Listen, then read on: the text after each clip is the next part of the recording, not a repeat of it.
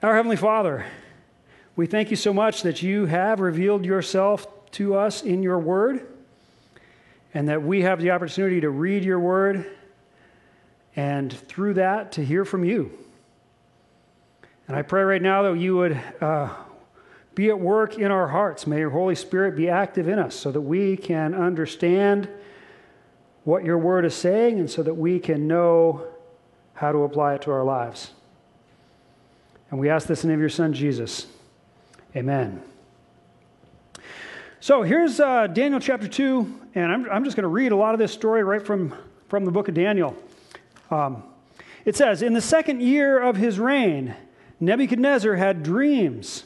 His mind was troubled, and he could not sleep. So the king summoned the magicians, enchanters, sorcerers, and astrologers to tell him what he had dreamed. And when they came and stood before the king, he said to them, 'I have had a dream that troubles me, and I want to know what it means.' Then the astrologers answered the king, 'May the king live forever. Tell your servants the dream, and we will interpret it.'"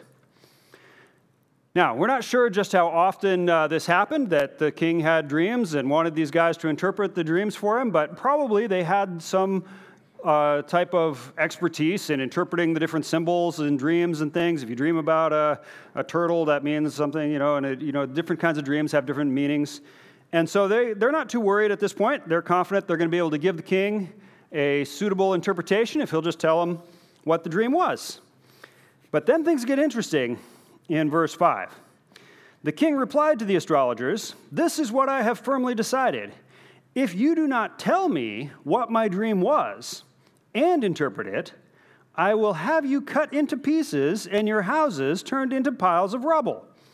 But if you tell me the dream and explain it, you will receive from me gifts and rewards and great honor.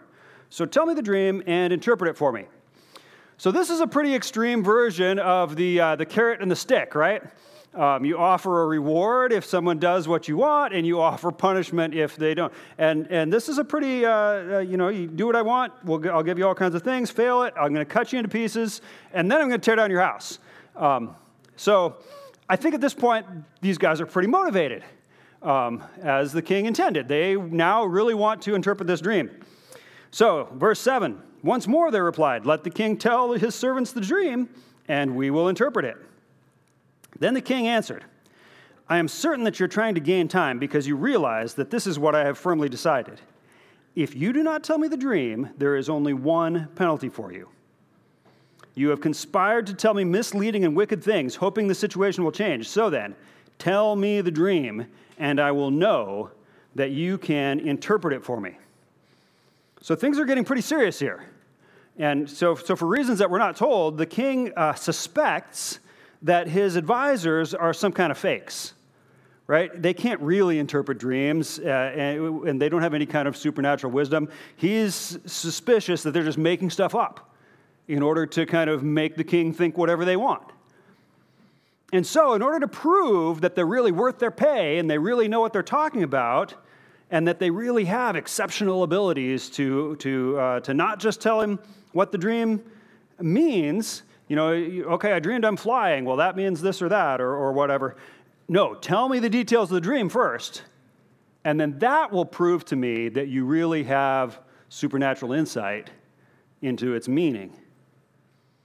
And he's very adamant that this dream did have a meaning, right? I mean, we all have dreams all the time, but this was a dream that the king was sure had some importance and meaning, and so he really wanted to know what it meant. This was no ordinary dream. Verse 10, "The astrologers answered the king, 'There is no one on earth who can do what the king asks. No king, however great and mighty, has ever asked such a thing of any musician or enchanter or astrologer. What the king asks is too difficult. No one can reveal it to the king except the gods, and they do not live among humans.'" So this is some really interesting things that they have to say here. They're really kind of putting out there their understanding of the way things work. We know that the actual conversation probably was a lot longer than this, right? This is only like a very small number of words. But the biblical author inspired by the Holy Spirit, has chosen this particular phrases from their conversation to record for us. Why? Because these have special meaning and importance and theological significance. And so what they're saying here is pretty clear. They're saying no one can do what you are asking. How could anyone possibly know what someone else dreamed? Right? It's totally unreasonable. There is no one alive who can do it, and no one who has ever lived in any kingdom could ever do it. And then their last sentence, no one can reveal it to the king except the gods, and they do not live among humans. So they're saying, yeah, the gods know the answer, right? But the gods don't live among us. In other words, the gods are not going to tell us or tell you what the dream was, because they don't live among us. The gods are aloof, right? They're out there somewhere living on their own God plane and not here involved in our lives. In the Babylonian mythology, the gods lived in a place called the Garden of the Gods, and that was some other kind of spiritual realm that was separate from the realm of humans.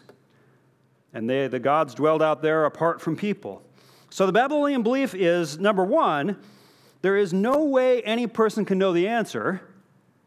And number two, maybe the gods know, but they're not going to tell us. So the king says, fine, you all die then.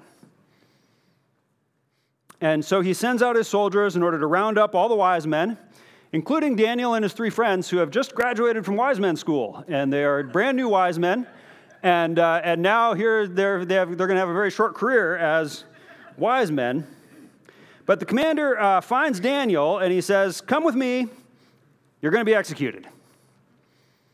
And Daniel says, wait a minute here, explain to me what the situation is, what's going on here. And Daniel manages to go to the king, and he negotiates a reprieve until the next morning. And then in verse 17, we rejoin the scripture here. It says, then Daniel returned to his house and explained the matter to his friends, Hananiah, Mishael, and Azariah.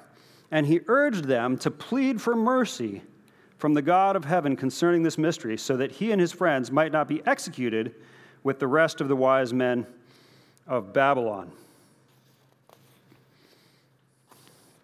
So Daniel doesn't know for sure what's going to happen here. He does not yet know what the dream was or what it meant. And he's still facing death, right? But he knows what to do when he's in trouble. He calls his faithful friends together and he asks for prayer. Now, I have never been sentenced to death by the king of Babylon for failing to explain a dream, but I have been in situations where I needed God's help. Right? And the right thing to do in those situations is to pray and to get your Christian brothers and sisters to pray with you and for you. And during the night, God reveals the mystery to Daniel. In chapter 1, we saw that Daniel and the 3, they stayed faithful to God, even though their nation had been destroyed and they'd been taken away into involuntary exile. And when it seemed like they were going to pretty much land on their feet in the exile and things were going to turn out okay for them, a crisis came, and they felt we cannot defile ourselves with what they're asking us to do here. This food that they're asking us to eat will defile us in the eyes of God. And so they risked all the things that were working out well for them in Babylon. They risked it all to stand up for God. Faithfulness to God was more important to them than their careers or even their lives. They resolved not to defile themselves, the scripture tells us. And God saw them through that, right? He honored their commitment to him, and he gave them success in their new lives. And now another challenge comes to them. And they call out to God for help. And they had stood up for God, and now God is standing up for them. God honors those who honor him. And Daniel then makes a speech That's one of the key theological statements in the whole book. God gives him the dream, and he says in verse 20, this is, you'll recognize this is our memory verse that we all just read off the screen a moment ago. It says, "Praise be to the name of God forever and ever. Wisdom and power are his. He changes times and seasons. He deposes kings and raises up others. He gives wisdom to the wise and knowledge to the discerning. He reveals deep and hidden things. He knows what lies in darkness, and light dwells with him. I thank and praise you, God of my ancestors. You have given me wisdom and power. You have made known to me what we asked of you. You have made known to us the dream of the king." Now, my wife was complaining that she thought the scripture memory verse this month was a little long. It could have been a lot longer, right? This speech that Daniel made was quite a bit longer. I shortened it a bit, but it's a great statement, and it's really all the theological core of the book of Daniel. This really summarizes some of the main themes that the whole book is trying to teach. But do you see the contrast between this statement and the statement that the Babylonian wise men made? Right? They simply said, it's impossible, can't be done. Maybe the gods know, but they are not going to tell us. But Daniel says God does know, and God reveals his mysteries to people. So let's unpack this a little bit. That first section there, Daniel he praises God, he worships him, he calls out his divine attributes and glory. Praise be to the name of God forever and ever. Wisdom and power are his. And then he says that God changes the times and the seasons. Now, that's not simply the 4 seasons of the year that God keeps on their correct cycle, but he's talking about the periods of time that people live through, the seasons of our lives. We all have different seasons in our lives, and it is God who can change those seasons. And not only in our individual lives, but also in the course of human history, there are seasons, and God is the one who arranges the flow of our lives. In Daniel's time, God had sent a season of judgment on his people, the Israelites. And that season came from God, and God would bring it to an end. Now was the time of the Babylonians, but that season would also come to an end, because God changes the times and the seasons. He also deposes kings and raises up others. We saw that in chapter 1. We saw illustrations of that, right? Jehoiakim, king of Israel, was deposed, and Nebuchadnezzar, king of Babylon, was raised. How did that happen? God made it happen. God also gives wisdom to the wise.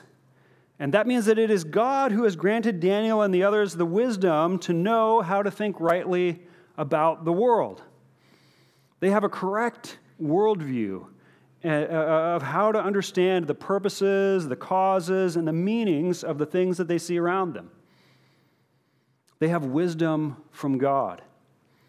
And God also has given them knowledge. In this case, the specific knowledge that he has directly revealed to Daniel in a vision, the contents of this dream. Many times knowledge comes through more common means when God reveals it to his people. But it's still coming from God, because he is the source of wisdom and knowledge. So do you want to have wisdom and knowledge to deal with life and with all the things that happen to you and around you? Well, seek it from God. Stay faithful to God. Resolve not to defile yourself, and God will give you the wisdom that you need. Right, verse 22, it says, he reveals deep and hidden things. He knows what lies in darkness, and light dwells with him. See, God knows the secret things. The deep and hidden things, the things that lie in the darkness, none of it is unknown to God. And that's both reassuring and a little bit scary, right? But God knows. And while the Babylonian astrologers proclaimed that maybe their gods also knew, but they didn't dwell with humans, so there was no way to know what they did know or didn't know, Daniel says that God reveals deep and hidden things. See, God cares about the affairs of humankind. He wants to be involved in our lives. He's not out there living in the celestial garden of the gods, apart from human activity and aloof to the things of human life. He is not uncaring about the things that happen to us. God is near. He cares about us. When Daniel and his friends pray, God answers. So then Daniel goes back to the commander who was sent to execute him, and he says, "Take me to the king. I'm ready to interpret the dream." So Arioch, the name of the commander there, takes Daniel to the king, and he says, "I have found a man among the exiles of Judah who can tell the king what his dream means." And notice the little reminder in the text here of who Daniel is.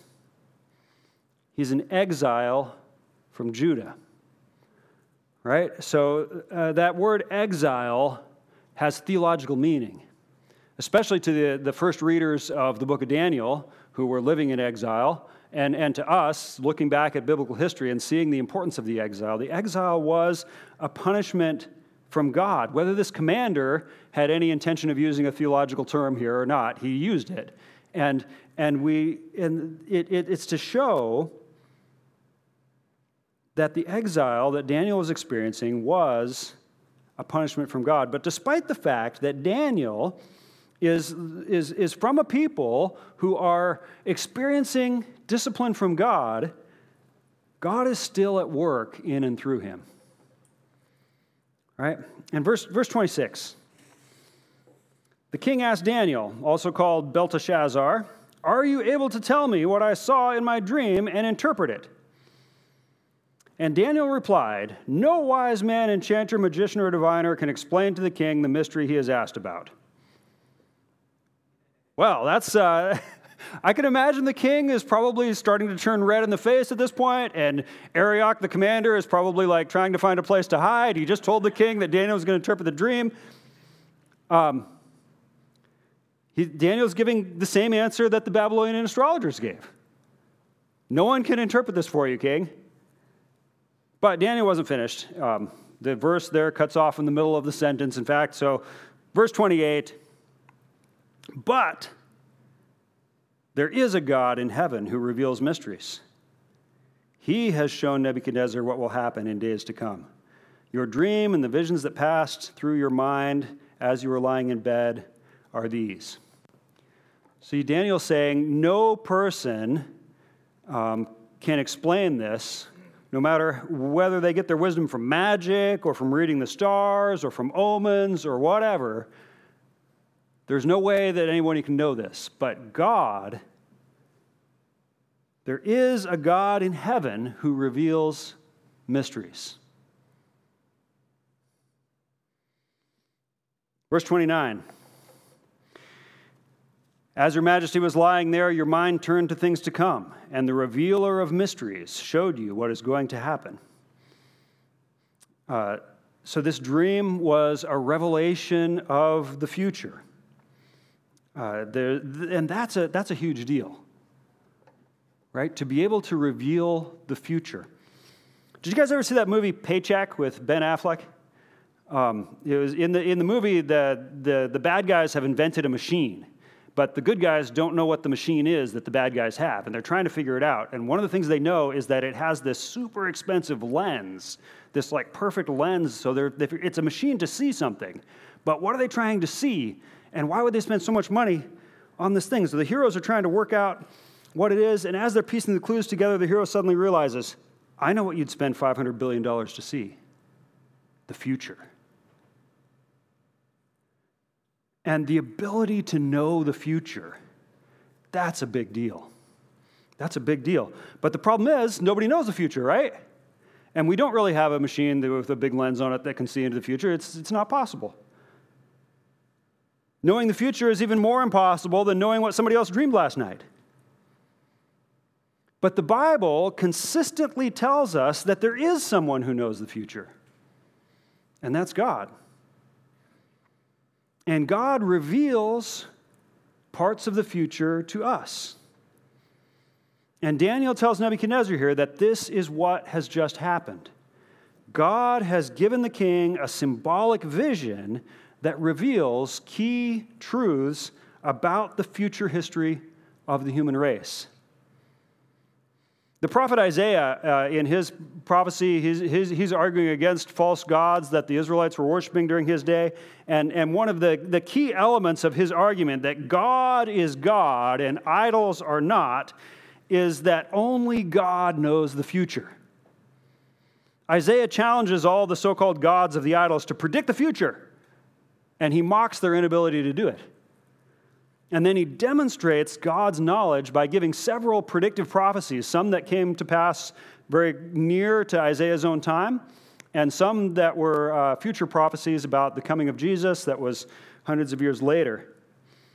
And here we have something similar. God reveals the future to Nebuchadnezzar. And it seems to be two reasons that he's doing that. One is so that people will know things about the future that he wants them to know, and so that they will see that he is the real God.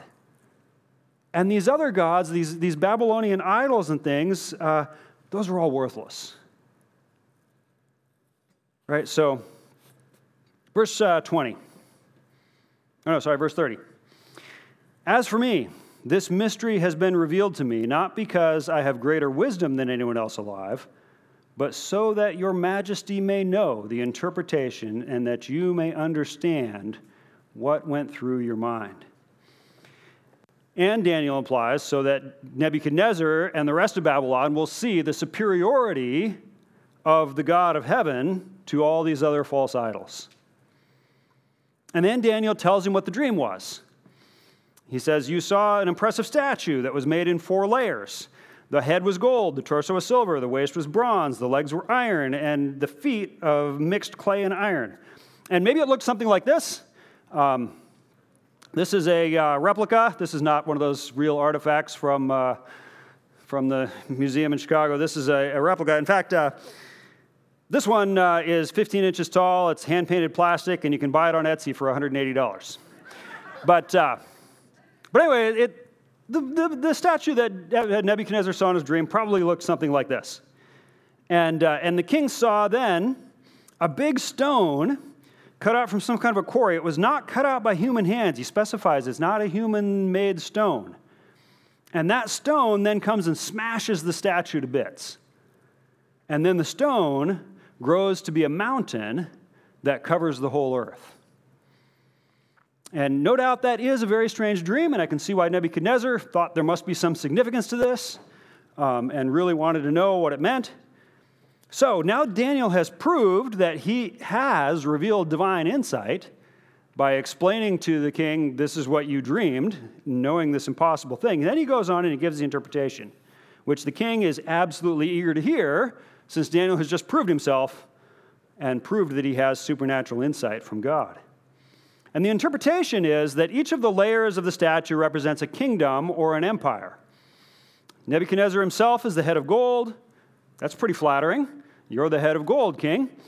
But the head of gold gives way to the next kingdom, which is represented by the silver, which gives way to the next kingdom of bronze, which gives way to the next kingdom of iron. And all of these great empires are just stages in history. None of them are lasting. Nebuchadnezzar's kingdom will not last. It will be replaced. And then that kingdom will be replaced. And then that kingdom will be replaced. And then the next one and the next one. And all of them will be smashed and replaced by the kingdom represented by the stone, which will take over the world. And that kingdom will not be created by human hands. Daniel says in verse 44, in the time of those kings, the God of heaven will set up a kingdom that will never be destroyed, nor will it be left to another people. It will crush all those kingdoms and bring them to an end, but it will itself endure forever. Now, the meaning and the significance of these visions of the future and the various kingdoms represented by the layers of the statue, those are all very interesting things.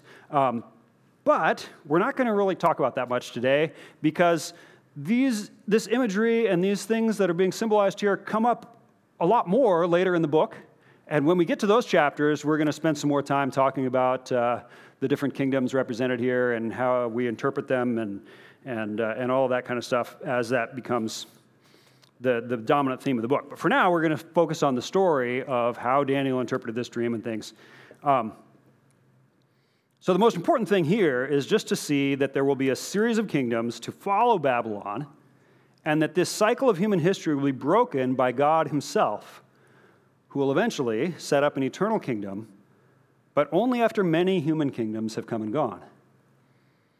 And then Daniel finishes with a climax here. In verse 45, he says, "This is the meaning of the vision of the rock cut out of the mountain, not by human hands, a rock that broke the iron, the bronze, the clay, the silver, and the gold to pieces. The great God has shown the king what will take place in the future. The dream is true, and its interpretation is trustworthy." So where does this prediction come from? The great God, and the only one who really knows the future.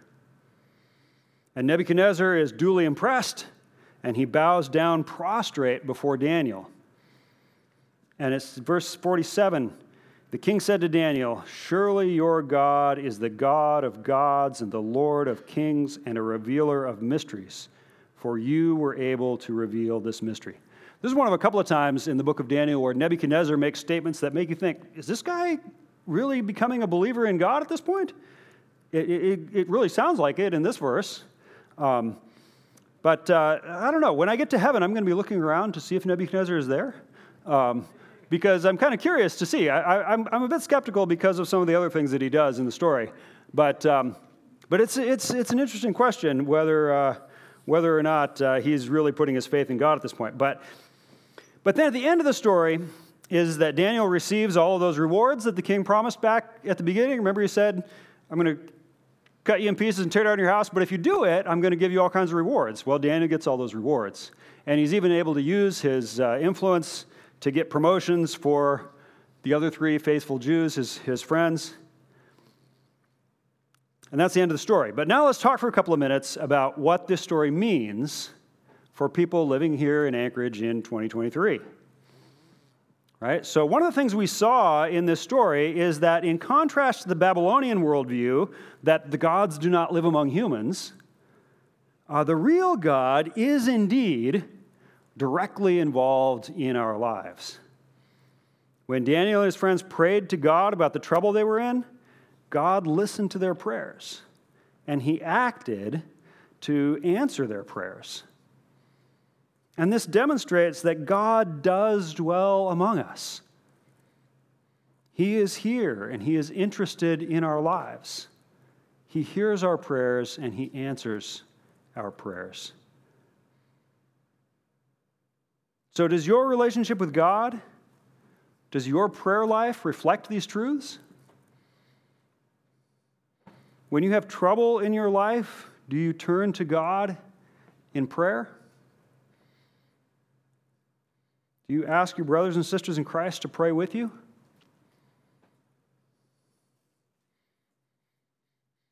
Another truth emphasized in this story is that God knows. He knows what we're dreaming in our heads. He even knows the future. And he reveals mysteries to us. Sometimes in his dealings with people, he has used dreams and visions to communicate, but the much more normal way that he reveals truth to us is through his word, the Bible. Right? And the story of Daniel is part of that revelation. We've been reading this story, which is God revealing mysterious truths to us today. God is revealing things about himself and about the way that he deals with people in this story. And the Bible is full of stories like this in which God shows us deep and awesome truths. And as Daniel tells Nebuchadnezzar, the dream is true and the interpretation is trustworthy. What God reveals to us is truth and it is trustworthy. So does your life reflect a trust in God's revelation as a trustworthy truth? God has knowledge way beyond our own, right? He reveals deep and hidden things. He knows what lies in darkness, and light dwells with him. But do we trust what God has told us?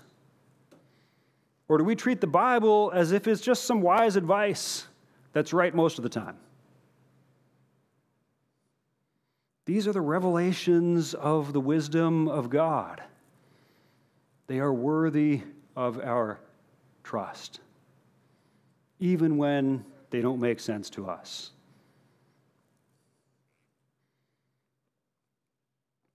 Let's pray. Our Heavenly Father,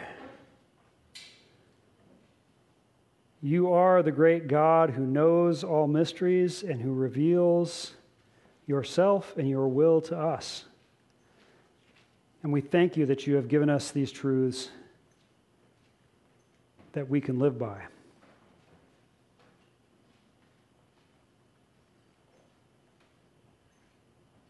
I thank you for this in the name of your Son, Jesus. Amen.